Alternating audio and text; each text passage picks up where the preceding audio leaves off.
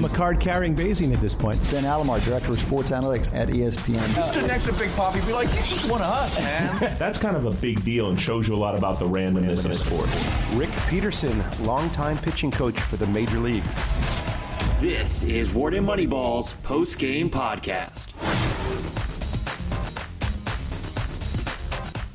Welcome to the Wharton Moneyball post-game podcast. I'm your host, Professor Adi Weiner of the Department of Statistics at the Wharton School of Business of the University of Pennsylvania. This is our last post-game podcast for 2016. And our course, as always, is a crash course in our major themes from our 2-hour program, which was a lot of recap of 2016. You can hear our show, Wharton Moneyball, live on Wednesday mornings at 8 a.m. Eastern Time. And you'll hear the whole gang, Cade Massey, Eric Bradlow, Shane Jensen, and, of course, myself, Adi Weiner.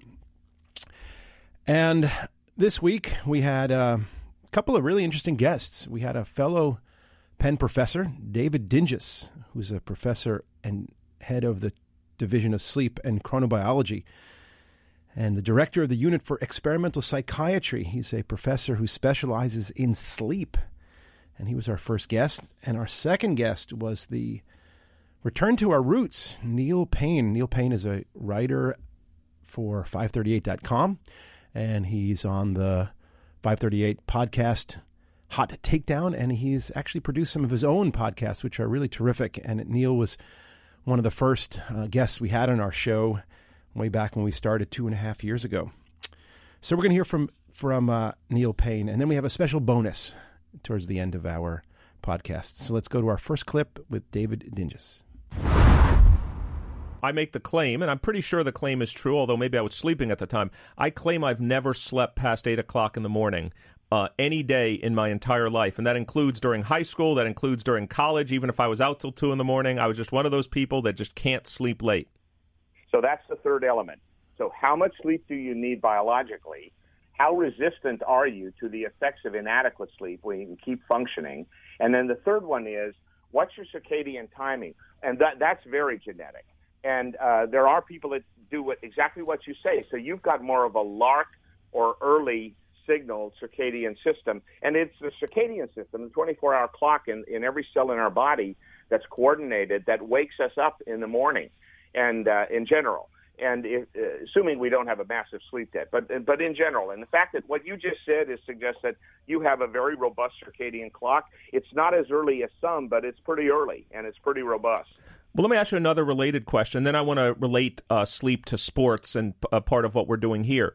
You mentioned the average person gets 7 hours. This is a question I've always wanted to ask. And again, we're talking to Professor David. Well, no, I should correct myself. The average person is getting about 6.5. It's 7 that's needed to maintain health. So the population's a little short on sleep. Okay. So American population you're talking about, or is this American? Okay. American in particular. That's where all the data is on our side of the pond. So there's a little background. Dr. Dinges was telling us a lot about the distribution of sleep needs, and one of the, fun facts we got to learn was that the average person needs about 7 hours of sleep, but tends to get a bit less than that, 6.5 hours of sleep. There's a chunk, 20%, that can do regularly with a lot less, and there's a chunk, 20% or so, that can do regularly with a lot, or needs a lot more. And we actually delved into some really interesting topics, which is the effect on your performance when you're sleep deprived. And it turns out that there are some people who really start to fall apart when they haven't gotten sleep, and others who really could use more sleep but simply don't deteriorate, and they are able to function pretty well on sleep. Eric was questioning Dr. Dinges about his own behavior, which is essentially that he gets up early in the morning all the time, and that's biological. So here's a second clip from Dr. Dinges. I have a high schooler. I've had high schoolers. Sometimes they don't go to bed till 1, 2 in the morning doing work. They have to get up at 7. But on the weekends, they catch up. They catch up. That's right. Is that a true thing? Can you catch up on sleep? Is 5 times 5 hours plus 2 times 10 the same thing as 7 times 6.5? So it's a standard scientist answer, yes and no. So here's You're a winner. This is great. This is great. Yeah, we'd like to hear the yes and the no. There's no question there is something called sleep homeostatic drive, that it builds up and you can fall asleep when you're sleep deprived. You can fall asleep faster, stay asleep longer, but eventually you will wake up. So even if you haven't slept for days and you sleep, you can't sleep 24 hours. Your circadian system will wake you up. And you may be only awake for 5 or 6 hours and then go back to sleep again. But the bottom line is that the system responds with a pressure release, and you sleep longer, and you'll often need that for a couple of days or more to really fully recover. So there you have it. Eric asked Dr. Dinges pretty much a straightforward question. Can you get your 45 hours of sleep in a week in short segments and then catch up with some long ones, or what's the deal? And the answer actually is, I guess, a little bit of both. You can. There is a homeostasis, and that's the idea that if you undersleep, you're going to need, it's required of you to catch up, but you can't oversleep because of the circadian rhythm. So you can't do 6 2-hour segments and try to catch up with one 24-hour segment. That's not going to work because your body's going to force yourself to wake itself up. So that's what he meant by having two answers, a yes and a no to that question. But it is important to recognize that if you do undersleep for a number of days, you will be forced to catch up later on. And that, of course, segues or connects to the earlier points he made about sleep, which is that your performance does deteriorate. So if you try to do those very short undersleep days consecutively, you're going to start to function at a much less than optimal level. And here's our last clip with Dr. Dinges. What do we know about the relationship between sleep, rest, and let's say athletic performance on the field? Kind of, if you could give us the highlights in your field, what's kind of known about that? Not very much. And by wow. that, I mean, we know a lot about sleep. We know a lot about performance and psychomotor speed. Very little of this stuff has been applied to sports. And this is astonishing. There's a little bit of work that one of my colleagues at Harvard has done with sports teams traveling across time zones to play on the East Coast, the jet lag that causes, the disruption of sleep it causes the night before, and the effect that can have on games. There are some studies of point differentials on when professional teams have to travel across time zones. But the reality of how much sleep team members are getting and how well they're performing and what their actual psychomotor speed is tested on, we have a simple little test that will tell us with extreme precision how fast you can see a signal, process it, and respond to it immediately. Those things are extremely rare. I'm appalled by this. David, we've had on our show, we've been doing the show for 3.5 years. Is it that long already? Yes. It's amazing. And I will tell you that we've interviewed companies that have started to track athletes, and one of the prominent features of these systems is something called, I think it's called the Whoopie, or what is it called? I forget, that essentially tracks sleep. And I don't believe that it does a very good job of sleeping, but it's essentially correlating and trying to understand the relationship between performance and sleep, and the teams are buying it. It sounds like they're way out in front of you, but they're not. Of course, they're not rigorous. Well, not really, because 35 years ago, we actually used the first tracking device, the movement device that records in milliseconds, and we use that routinely, but we do this for federal agencies. So we did a study on 250 transportation workers and tracked them all over the United States continuously every 30 milliseconds, and we know exactly how much they slept and when they slept and how alert they were. And we're doing that now with interns and residents in hospitals across the country. We can track any population with the technical devices you wear. It's just that a lot of the stuff that's sold as sort of jewelry, chic, biofeedback stuff, and that doesn't have the engineering rigor of the stuff we use. I guess it's important to correct for the record that our show is only 2.5 years, not 3.5. And the company that I reference is not Whoopie. That's sort of an absurd name. It's called Whoop. And they sell technology, tracking technology that they do prominently represent will track sleep, and not only sleep itself, but also stages of sleep. These are technologies that have not been tested rigorously. There is, I guess, according to Dr. Dinges, there is a technology that they've had for quite some time, which is very high-end engineering devices that check motion, and they use that and have been using that to track individual sleep. But the point really is, the robust point is that professional athletes have not been studied by the academic sleep community. And so it's a vast open research domain, and maybe we'll see progress made on that in the coming years. I know here at University of Pennsylvania, there's quite a substantial sleep program led by someone who I've collaborated with extensively, Dr. Alan Pack, and there are people working on human beings like David Dinges, and there are also people like Dr. David Raisin, who works on the minuscule worms, and then there's a whole army of people working on mice and other animals. So let's put the sleep behind us, and let's move on to our next guest, which was Neil Payne. And here's a terrific clip from Neil. What's your biggest upset of 2016? One that jumped into my mind was, and I mentioned it earlier, the Cavs over the Warriors in the NBA Finals, just because, especially if we take into account the circumstance that those teams at one point found themselves in, and of course, now the 3-1 deficit has become kind of its own meme.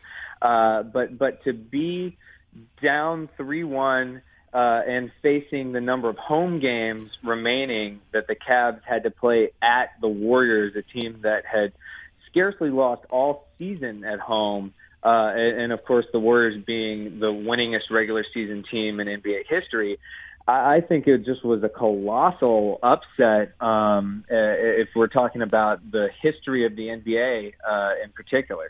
What's interesting, Neil, about that example is, and you accurately pointed out, if I had told you at the beginning of the series, the Cavs would win, you would say, well, not likely. Maybe I think the odds were maybe 2/3, 1/3. But as you're now talking about, you're a Bayesian, you updated, the Cavs are down 3-1 with 2 road games coming up. At that point, your odds have to be significantly below 10%. And at that point, and as you're pointing out, it had never been done. So that's kind of, I think, coming back from 3-1? It had never been happened. done. Never happened in the NBA Finals. So, Neil, what you're pointing out is, in some sense, there was the a priori odds, and then maybe what made it even more spectacular was the path to get to 4-3. So Neil really focused on the Cavs' upset of the Warriors as his top upset of 2016, and he actually had basically a 2-armed measure of analysis. He said the first part is probability. It has to obviously be an unusual event, and I think this satisfies that. I think Neil tossed out the number 10% that the Cavs would overcome the Warriors being down 3-1, even if they had 2 road games to play. I would actually estimate that probability is lower. The 3-1 comeback had never happened before. The Warriors were an all-time great team, especially at home. And so I would have estimated it more like 1 in 20, but 1 in 20 events do happen. So the second piece that Neil wanted to incorporate into his definition of a tremendous upset is also significance, and what could be more significant than the finals of the NBA, the last games of the 7-game series. So put the two together, the tremendous significance of the finals and the great importance of basketball. It's a tremendous sport. It's not an obscure sport. And finally, the rareness of the event. You put the two together and you get Neil's number 1 2016 upset. Well, there are other upsets that happened in 2016. Let's hear Neil on another. So, Neil, we've talked about the Cavs defeating the Warriors. We've talked about Leicester City. Anything else strike you in 2016 before we kind of move to historical upsets? Anything else catch you this year? Well, I mean, the year of 2016 was the year of the upset just in general. I mean, if we're kind of applying it outside of sports even, the obvious one is Trump winning the presidency.